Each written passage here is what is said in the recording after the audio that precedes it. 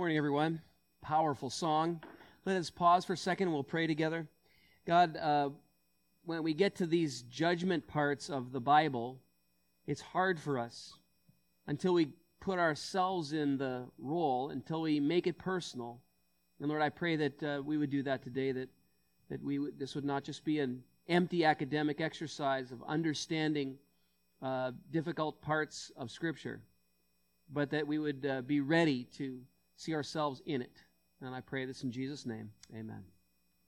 Okay, let's dismiss our children. And if you've got kids, that means ages like kindergarten through 5th grade. They've got lessons waiting for them, age appropriate. We've got a little PG stuff in the sermon today, so that they got age appropriate, awesome lessons waiting for them right now in the Education Center. Well, I'm really glad that you're here. We're beginning this 3-week series on the difficult parts of the Bible. Look, the Bible is like the bestseller, right? I mean, it's just like it's a best-selling book of all times. Every year, it outsells every other book. But that doesn't mean that everybody approves it, and that certainly doesn't mean that everybody else understands it. In fact, it's some of the weirdest parts of the stuff that we read about here in this section of the Bible, the Old Testament, that we're going to have to grapple with in the next 3 weeks. It's this stuff that leaves a lot of us scratching our heads, and frankly, some of us, not maybe in this room, but people in culture at large wanting to just ban it, like this is just unhealthy reading material.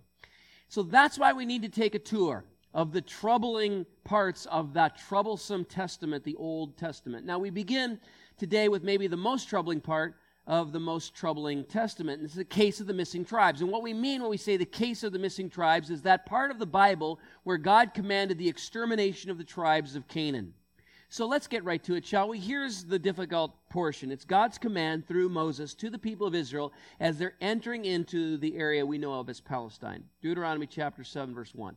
When the Lord your God brings you into the land you are entering to possess and drives out before you many nations, the Hittites, the Girgashites, the Amorites, the Canaanites, the Perizzites, the Hivites, and the Jebusites, that's a lot of sites, 7 nations larger and stronger than you. And when the Lord your God has delivered them over to you and you have defeated them, then you must destroy them totally. Make no treaty with them and show them no mercy. So there it is. And you can see obviously why this is so difficult. Now, why is this a problem? Well, for Jews and Christians alike, it's a problem because it's so at odds with the portrait of Yahweh, Israel's God, that you see everywhere else in Scripture. This is a God we read about in Scripture who is a God of justice, of long-suffering, and compassion. And you don't have to get to the New Testament. You don't have to get to Jesus to feel that way about Israel's God. Read the Old Testament prophets and hear them thunder God's profound care for the poor, the orphan, and even the foreigner, the outsider, the person who is a non-Jew, a non-Israelite. God demands just laws. He demands just rulers. He hates lies and hands that shed innocent blood. He's so clear about this. He literally pleads with people to repent so that he would not have to judge them. In fact, he says this through the prophet Ezekiel, "As I live, says the Lord, I have no pleasure in the death of the wicked, but that the wicked may turn from his way and live." Friends, this is the God of the Old Testament. And you see it everywhere. You see it everywhere. And in fact, when you ask what is the impact of this, it reverberates forward, yes, from this little tiny ancient tribe called Israel.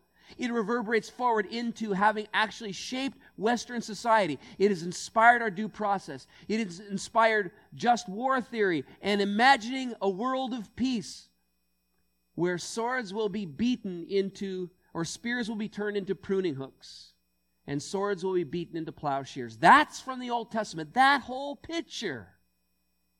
So it is precisely and only because people raised on the Bible's values and the Bible's God expect God to act justly and with compassion. It's precisely for that reason that these passages are so jarring and so hard to understand. So we should freely admit that is a problem. So we'll dive into it, but maybe we should think of these commands as divine genocide. Is that what we're dealing with here? Is this divine genocide? Is this ethnic cleansing? Richard Dawkins certainly thinks so. Maybe you've read him. He's becoming sort of a spokesman for the new atheists who are kind of really making atheism, agnosticism, a new wave of thinking these days. And he calls Yahweh, listen to what he says about Yahweh. He says, the God of the Old Testament is arguably the most unpleasant character in all fiction. Jealous and proud of it, a petty, unjust, unforgiving control freak, a vindictive, bloodthirsty ethnic cleanser, a racist, infanticidal, genocidal, megalomaniacal, sadomasochistic, capriciously malevolent bully. Well, tell us how you really think, Rich. So now, if you start with that, I mean, if that's your starting point and you're not even willing to look at how the Jews really saw their God, well, maybe you think that any justification, any reasons that we would marshal today to talk about the conquest in context, when you would say with Dawkins, no way, man, it's like you're justifying ISIS. And he would throw that in your face if you're a Christian here today, because, of course, we regularly, resoundingly criticize radical Islam and its violence in the name of God, and yet Richard Dawkins will say, that's what God did here in your Bible.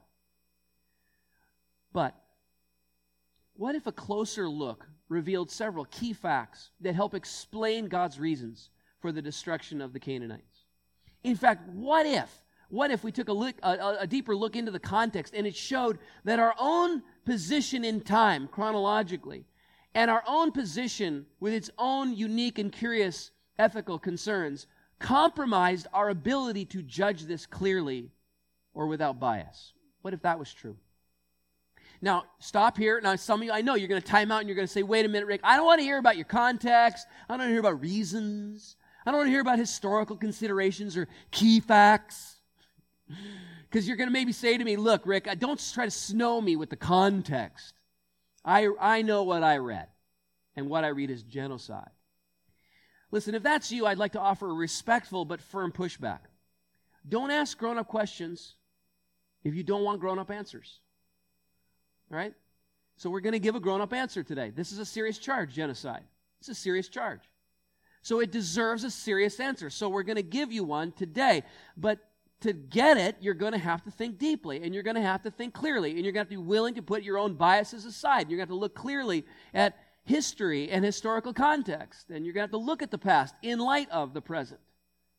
And you're going to look at how God has progressively revealing who He is and His plans for the human race, so that we can understand the Scripture in light of its own context and its own unfolding story.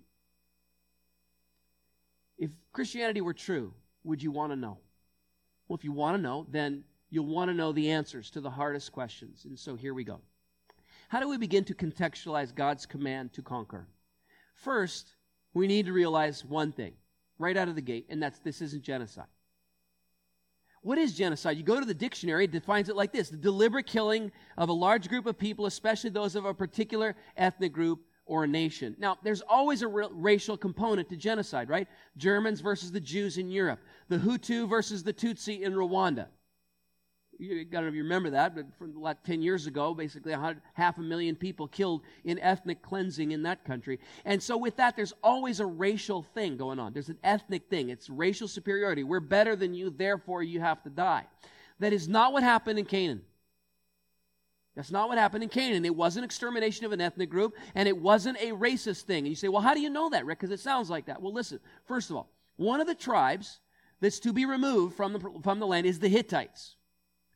Now, parenthetically, a lot of scholars didn't even think the Hittites were a thing until just recently. The Bible, in terms of its reliability, is often guilty until proven innocent, and this is one of those cases. They thought, well, the Hittites, we don't have any evidence of a group like the Hittites ever existing.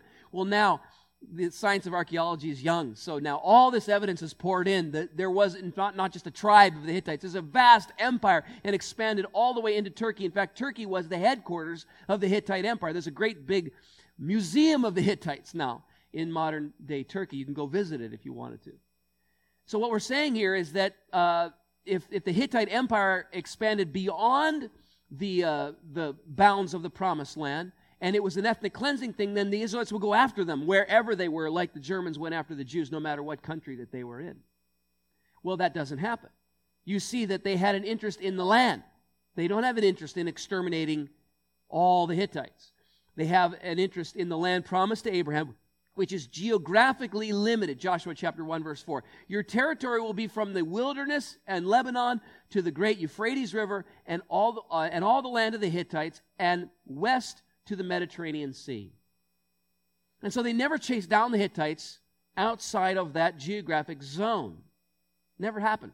The conquest was first about the land, not about ethnic cleansing. Okay, so what about this race card? Did they think that they were a superior race? No. In fact, God is very blunt about this. And people who are Bible students always scratch their head a little bit about this whole thing. Well, this had to have been motivated by racial superiority, because the Jews just thought of themselves that they were so much better genetically than everybody else. No, because God told them that they weren't better than anybody else. Deuteronomy chapter 9, verse 4, in context. When the Lord your God drives them out before you, do not say to yourself, the Lord brought me in to take possession of this land because of my righteousness.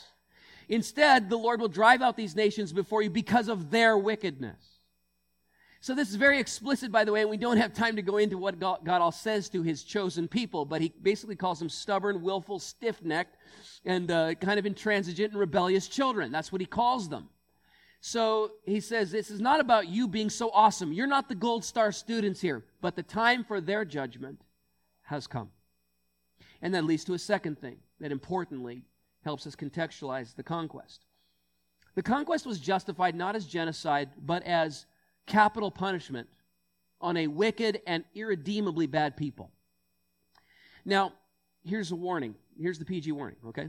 I'm going to offer some graphic depictions of exactly how corrupt this culture had become. But I have to go into this detail, and I feel like for the skeptic in the room, or else you're just not going to believe it.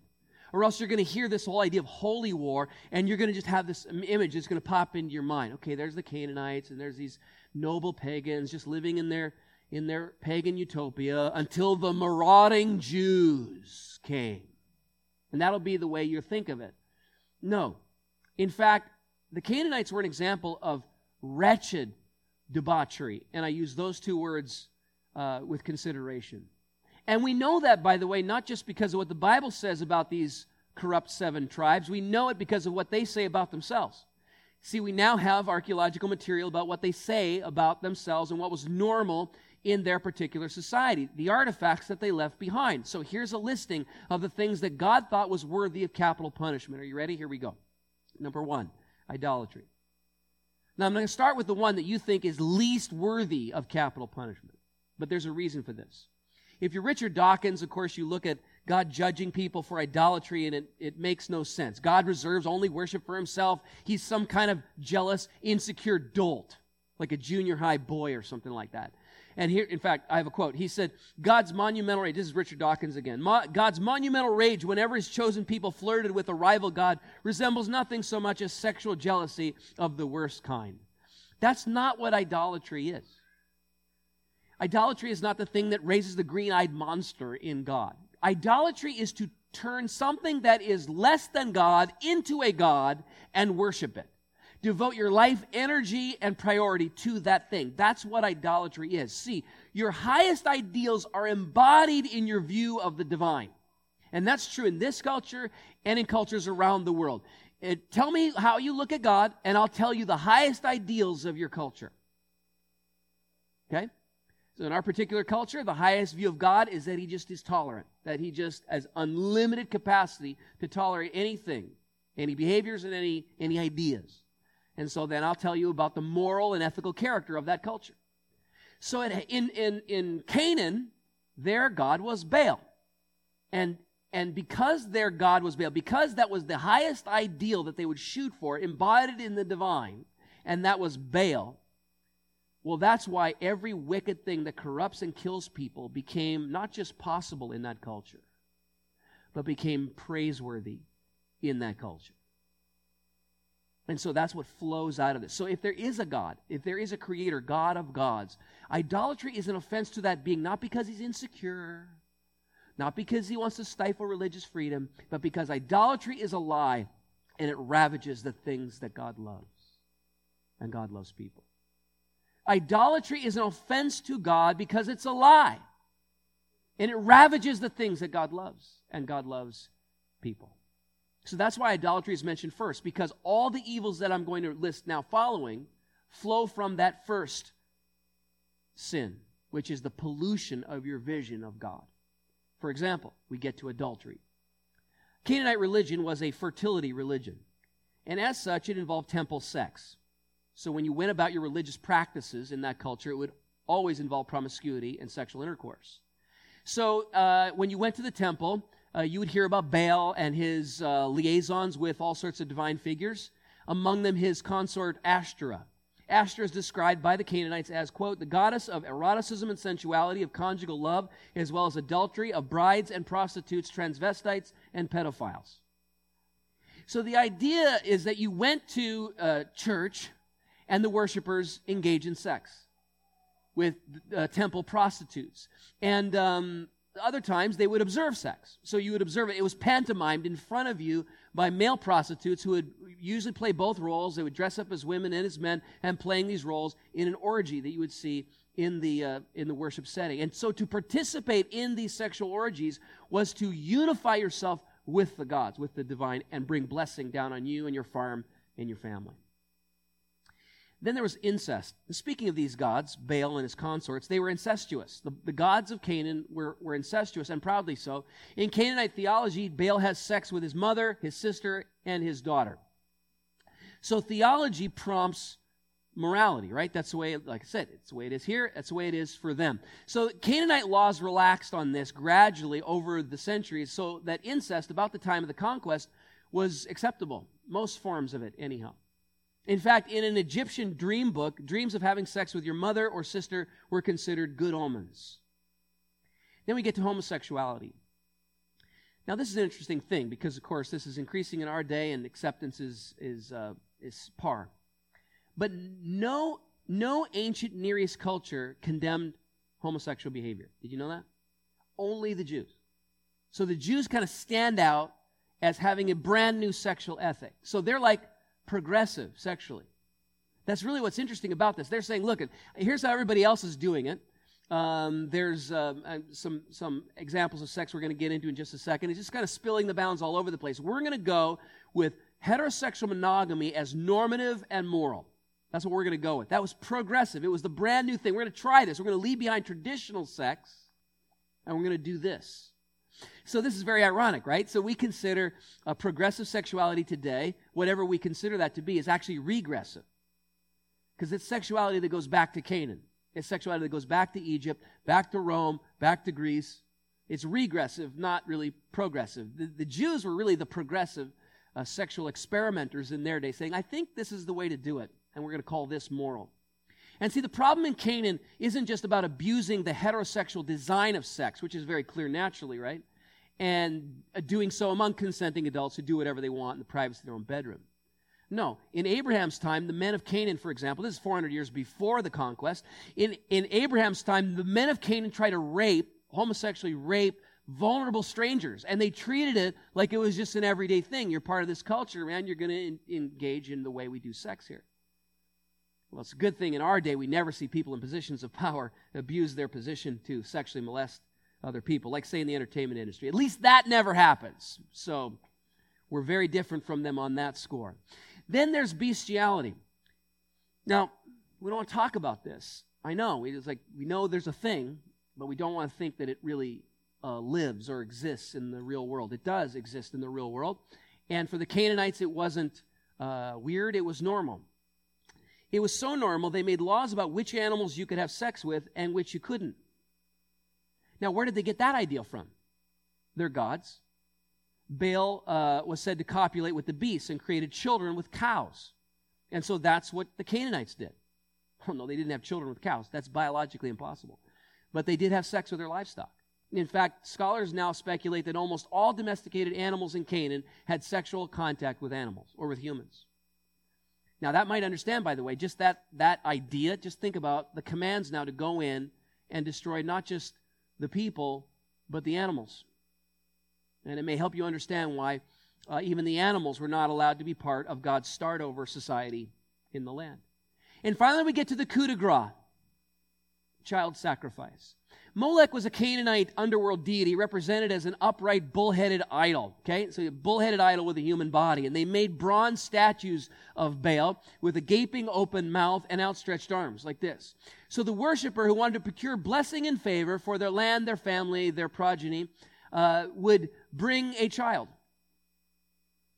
And they would bind up that child, And they'd put it on the arms of the idol. Now, the idol was hollow, and so it would have a fire that would be cooked inside, and so the bronze idol would get red hot. And so then the bound-up child would be placed on the arms of the idol, and it would immediately burst into flames. And then it would shrivel up, and as it shriveled up, it would roll into the mouth of the god, so that the god would literally consuming the baby, and the baby would fall into the cauldron below.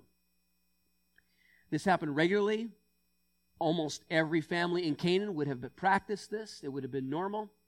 And oh, by the way, the victims were not only babies, but children as old as 4. And we just know this. We have archaeological artifacts left behind.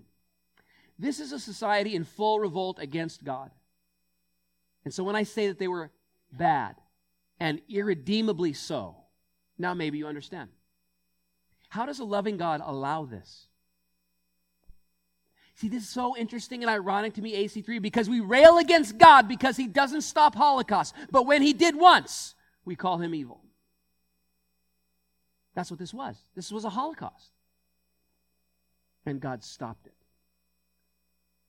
So this is a society that desperately rebels against God. And now you maybe say, well, but we're Christians and we believe that God is a God of grace and redemption. Where's the grace? Even for the worst and the most hideous of sins. Yes, okay, they were objectively bad, but still, why doesn't God wait maybe a little while longer? Give them time to turn and repent. Maybe they'll turn and change. Isn't God about redemption? Well, in fact, there were some Canaanites who did repent. In fact, that's in the conquest narratives, conveniently missed by critics. The most famous of which is Rahab. She's a prostitute living in Jericho right before the conquest happens. And she sees the handwriting on the wall. She has seen the mighty deeds of Yahweh as He has liberated His people from bondage in Egypt, and she sees there is a God above all gods. And in this radical act of faith, just a trusting loyalty, she abandons her gods and says, Yahweh, the God of gods, will be my God. And just entrusts herself to Yahweh. And she is spared. And God welcomes her. And they welcome her. The Jews say, come on in. There's room for you in the family of God. And so Rahab from Jericho becomes a follower of the one true God. And oh, by the way, God doesn't just enfold her into the family. She actually becomes part of the family lineage of, does anyone know? Jesus Christ. Prostitute. A Canaanite from Jericho. Oh, God's gracious. And He will enfold the repentant into His family and eagerly desires to do so. But most had hardened and they were too far gone. Here's the thing. If you ask why God isn't more patient with them, the Scripture says God had been patient. He had been enduring their incredible rebellion, as I just detailed, for centuries. How do I know this? 450 years before the conquest, God prophesies to the forefather of these Jews who are entering the promised land. And here's what He says to Abraham. Genesis chapter 15, 16. In the 4th generation, your descendants will come back here. For the sin of the Amorites has not yet reached its full measure. What is God saying? He's saying, Abraham, listen, your children cannot inhabit the land right now. They cannot permanently take possession of it because I'm currently dealing with the current inhabitants. I'm dealing with them right now. So your progenitors, your descendants are going to move off to Egypt for 4 generations. And for 400 years, they're going to languish there because I'm dealing patiently with this group. I just want to see if they'll turn. Because the cup of their sin is not full yet. It hasn't spilt over. And we are to assume by that, on the day that it would, that God would judge them. So here's the 4th thing. Let's remember that this is not an ongoing command. Now, I'm going to save most of this for extended. I do hope that some of you stick around for this because we really have to grapple with how these commands are distinct from radical Islam that we see today. Because as soon as you criticize radical Islam, then the secular voices in our culture will immediately try to point you, Christian, to the conquest passages and say, see, it's just the same thing. The God of the Bible commands violence in His name. It's exactly the same. It's not exactly the same. And in part because we know this is not a standing command for holy war. And we'll talk a little bit more about this, but doubly so for those of us who love and follow the Lord Jesus, who calls us to love our enemies and turn the other cheek and pray for those who abuse you and love those who are on the outside. And we know, and the Jews knew this too, friend, if you had polled any one of them, does God love the outsider and all nations? And any one of them who understood the blessing of Father Abraham would have said, yes, it is God's intent to bless all the nations through us. So we'll talk a little bit more about that in extended, but it was not an ongoing command, and no Jew understood it as an ongoing command. When it was done, the Bible says, after this, the land had rest from war. Fifth, we ask, why extermination? I mean, maybe, there could be coexistence, right? Coexist. On my bumper sticker, it says right there, why didn't they just coexist? Why not love their enemies as Jesus would eventually teach, which would teach Christians to be tolerant of people with a different religious viewpoint? Friends, listen, okay, here's where you really have to climb inside the historical context. You have to understand what life was like back in the ancient Near East. You understand? Every culture was brutal, authoritarian, warring, and lawless. Yes, they had law codes, but the idea that you have of the rule of law in a society and the defense of human rights wasn't a thing. It wasn't a thing. So if you imagine that they endeavored to appease, to honor their rights, in that cultural milieu, if Israel tries to live in the promised land side by side with the Canaanites, it would not lead to their gratitude and eventual conversion. As the Canaanites say, I just love that you're around us, teaching us the right way. No, it would have led certainly to Israel's degradation, and it would have led to Israel's extermination. Why do we even have an Israel? They were a tiny little tribe. There were 7 tribes, God says, were bigger and more vast, more stronger, bigger numbers. Why do you have no neighbors that are the Hittites, Jebusites, Amorites? Why? But I bet you some of you know a Jew. Why? How did they make it out of that time? Well, I'll tell you how. Because God commanded them to not coexist with those neighbors. In fact, he'll tell them why. Exodus chapter 23, verse 32. Do not make a covenant with them or with their gods. Do not let them live in your land, or they will cause you to sin against me, because the worship of their gods will certainly be a snare to you. Well, that's prophetic, because it's exactly what happened. The Jews didn't drive out all the Canaanites, as we're going to see, and those Canaanites eventually converted the Jews to their detestable ways and their detestable gods, and centuries later, guess what? It's the Jews offering their babies in the fire.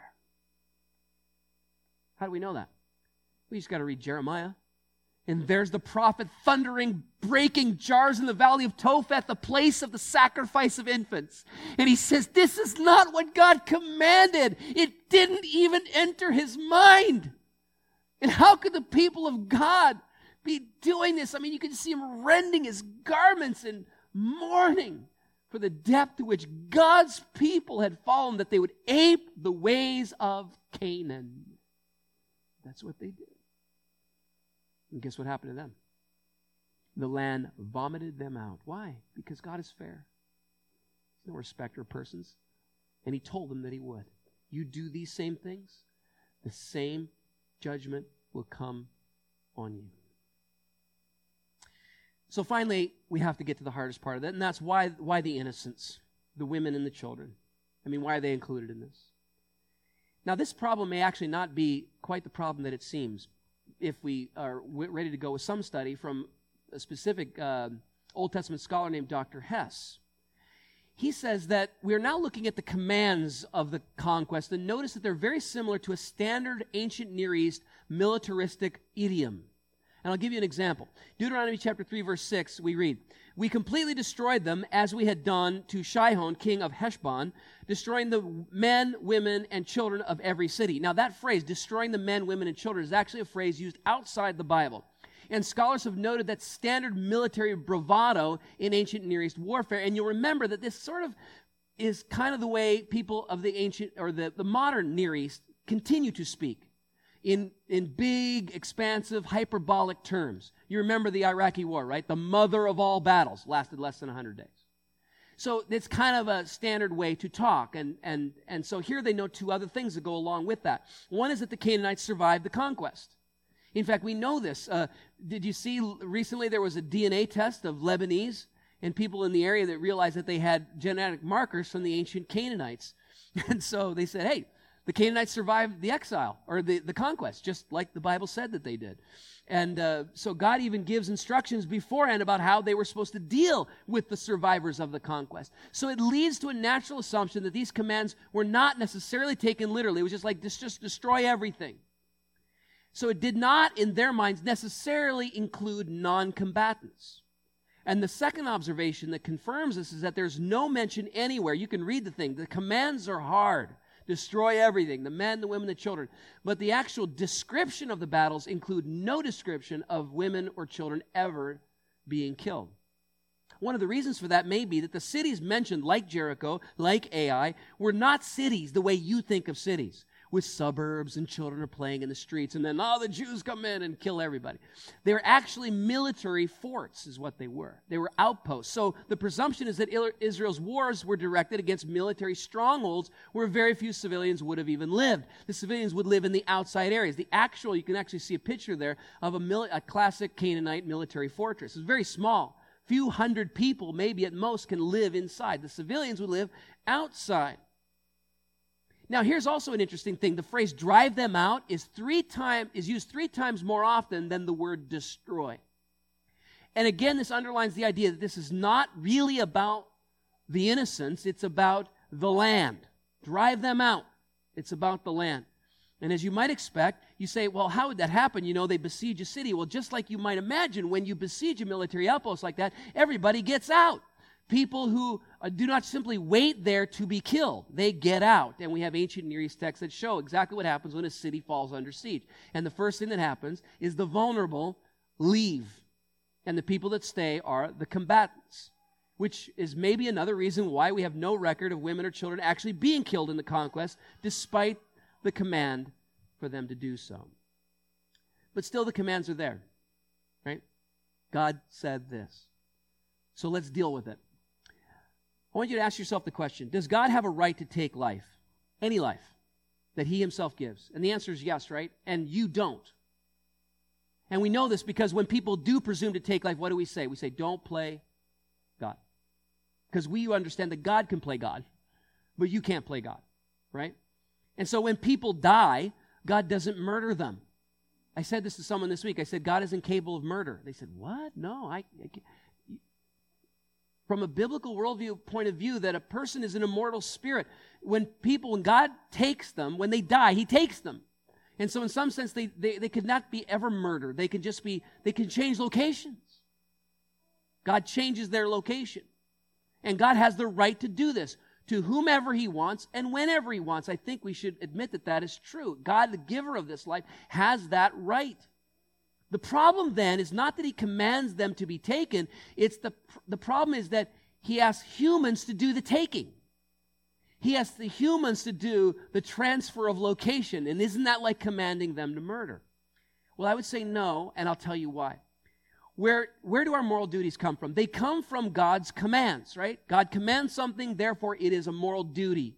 And where do those things come from? They come from God's holy and loving character. And in that case, the Israelites believed that they had a divine command to conquer the land and kill any who resisted. So in light of the command, it would be justified, but if they had done it on their own, it would have been murder. If God had taken them with an earthquake, we wouldn't say that was murder. God just used people in this case as the means of taking them, which would have been wrong if God hadn't asked it. But it's not morally wrong for God to do so. But then you have to ask, well, then, is God loving? I mean, maybe God's horrific. If he's the foundation of our moral concerns, then maybe he's a monster. Is this consistent with God's holy, loving character? Well, think about it. I mean, growing up in a Canaanite culture, what is the likelihood that everyone in that culture absorbs the hideous values as their own and now worships the detestable gods and does the detestable deeds and lives in rebellion against El and suffers eternal separation from God as a result? I mean, God knows, but it's probably really, really high. But what if, as many Christians believe, God's grace covers innocence until they reach an age of accountability? Then the only hope of a Canaanite living after death, living in a true state of bliss and blessing with God, is if they were spared that culture. It sounds insensitive even to mention this, but if it's true, then there was a mercy. even in this terrifying command. And by the way, again, we'll talk about this in extended, about why that's different and how that's different from how ISIS justifies their violence today. But if we ask ourselves this, it's the final question is like this. Who has God wronged? That's really what we're asking. Who has God wronged? Has he wronged the people? They were incurably wicked. Has he wronged the women, the children, the non-combatants? They were likely not even involved. So look, we know from Abraham that God's will is to bless all the nations of the world. We know that. The Jews knew that. That God's concern is to pull everybody into his eternal family. But yes, once, there was a time, there was a period in history, a short period in fact, in order to bring in the blessing through Messiah, one tribe had to be protected while simultaneously judging 7 others. But that one tribe did survive miraculously against all odds. And Messiah was brought in. And now through him, we bless those who persecute us. And we turn the other cheek. And we love our enemies. And we pray for those who despitefully abuse us. Because Messiah said so. Well, so what do you do with this? I mean, there's no ongoing, there's no standing command to holy war. We do not propagate faith by violence. That's not anywhere the upshot of these passages. What are you going to do with it? Well, here's what you do with this. You realize that though we stand in an age of grace, God has not changed. God is just. God is holy. God is pure, and he hates the things that ravish the things that he loves. That's God. That's God then, and that's God now. And I look at the list of things that he judged: adultery, incest, sexual deviance, violence, lies. And I see myself in this list. I don't know about you, but I see myself in this list. I've made God jealous. And not a green-eyed, weird, junior high jealousy. You understand? I've made God jealous by putting other gods in front of him. I lined up those lovers. And God hates them. Why does he hate them? Why would he judge them and judge me if I would continue to cling to them? Because he hates the things that ravish the things that he loves. Before it's too late. Before it's too late, would you see the jealous love of God coming after you with a furious desire to bless you with life? I want you to think about that as you listen to this song.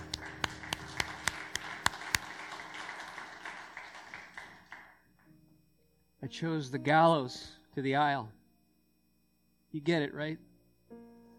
When faced with the devotion of your heavenly lover, who would call you up into life and just walk down the aisle and commit to him, we would rather choose gallows. We would rather choose the things that bring us death.